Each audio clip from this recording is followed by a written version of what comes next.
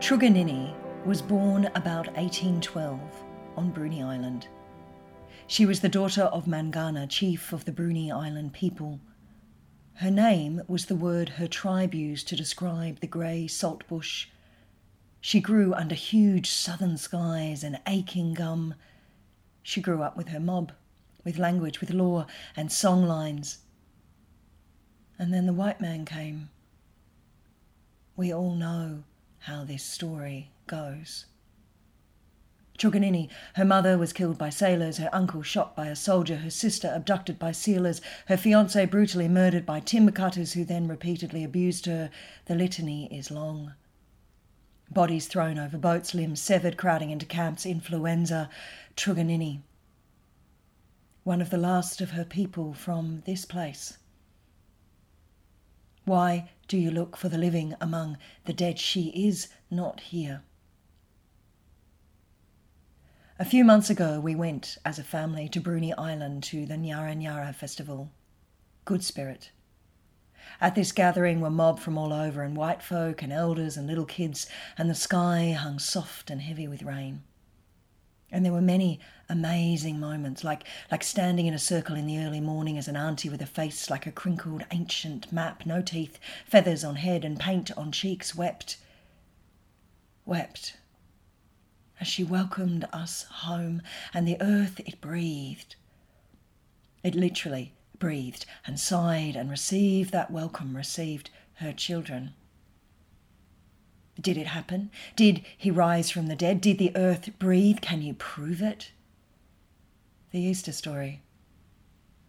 At its heart, the Easter story is both cosmic and personal. Cosmic, in that the story tells us that life can come from death, and personal, in that it is all deaths.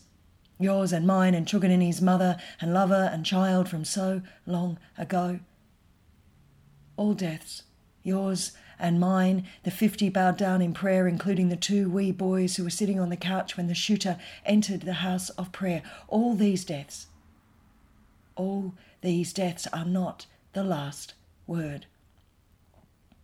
And that, after the shattering, there is the ascent.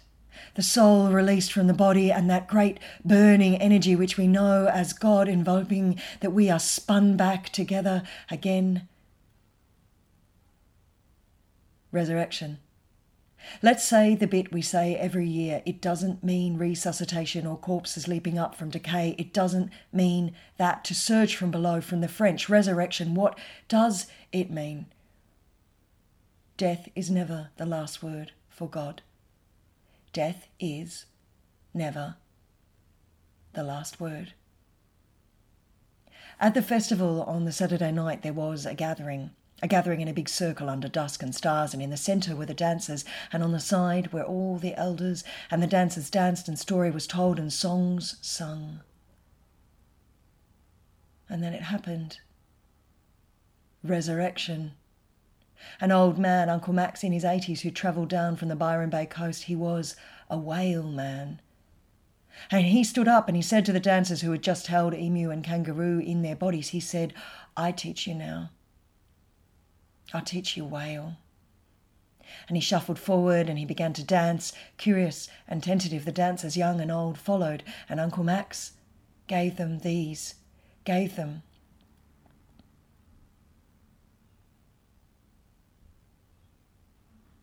Take 2. And Uncle Max gave them, these Indigenous from all over Tassie, the dance of the whale. He stood back at one point and he looked at the dancers who were now leading themselves, and he nodded approvingly, and there was a deep silence. And then the leader of the dancers stopped and he called to the hushed crowd, Do you see? Do you see what's just happened here in this place? We have just been given the whale dreaming. This was lost from our people. This was taken away, destroyed, and now it has come back to us. He was weeping as he spoke. The whale has returned. Did it happen? Did he rise from the dead? Did the earth breathe? Has the whale returned? Can you prove it? The Easter story. Archie Roach was also at the festival, and he spoke of Ruby, his dear love, his wife of so many years, his saviour angel who held him as he held her on the back streets of Fitzroy as they huddled on blue cold stone and nursed bottles to drown their trauma of being stolen and of being broken and of being despised. And Jesus was stripped, and he was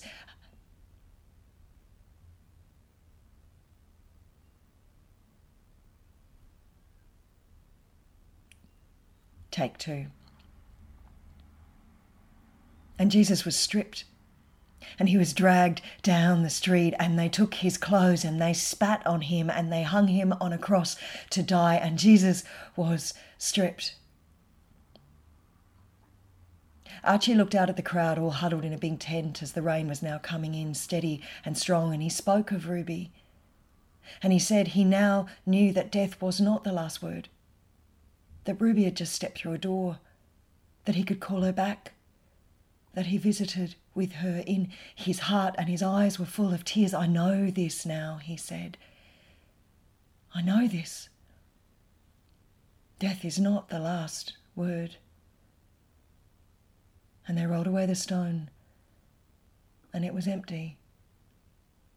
One final story, because the Easter story doesn't stop in a garden or in an upper room or on a road. The Easter story of life out of death and light out from dark and hope from despair is only true. It's only true if we continue to live it out. To live it out by standing up against hatred. Hello, misogynistic family violence and the white supremacist. Hello, Senator Anning, and standing up against the Islamophobic. Hello, shooter who will not be named. Standing up against the environmental destruction. Hello, Adani. Hello, politicians who deny and lie and refuse to act. And stand up too for our most vulnerable. Hello, older women sleeping with their kids in cars. And hello to the aching loneliness of so many, especially our older folk in this disconnected age. Stand up, stand up. The Easter story. So one final story. At one point, one of the elders, who was actually quite young, spoke of how he met his biological mum. His mum who had been addicted to meth and from whom he had been taken away when he was a baby. This mum was herself stolen from her mother as part of Australia's racist policies, and he spoke about meeting her, his mum, for the first time on a city street, and of her telling him the truth, which was that she could not give up the oblivion of the drugs, the only thing that took away the roaring, ravenous pain in her heart. And they stripped him and they dragged him down the street and they hung him on a cross to die. So she gave him up instead. She gave up her boy. And that was hard to hear. He said that was hard to hear. And then he said, so now, you know what? It's up to us, the Easter story, our generation. And he looked out at all his Indigenous brothers and sisters held by his words under sky, and he said, it stops here. This trauma, we will not pass it on. Not to our kids. It stops here. The story from the garden from so long ago is the story of an energy that filled the hearts of those who grieved, an energy which cannot be explained away by science and which does not need to be complicated by theology. It was simply love. It is love. The story from the Nyara Nyara festival is a story of an energy that fills the hearts of those who grieve, an energy which cannot be explained away by science, which does not need to be complicated by theology. It is simply love. It is love, surging forth through all that pain.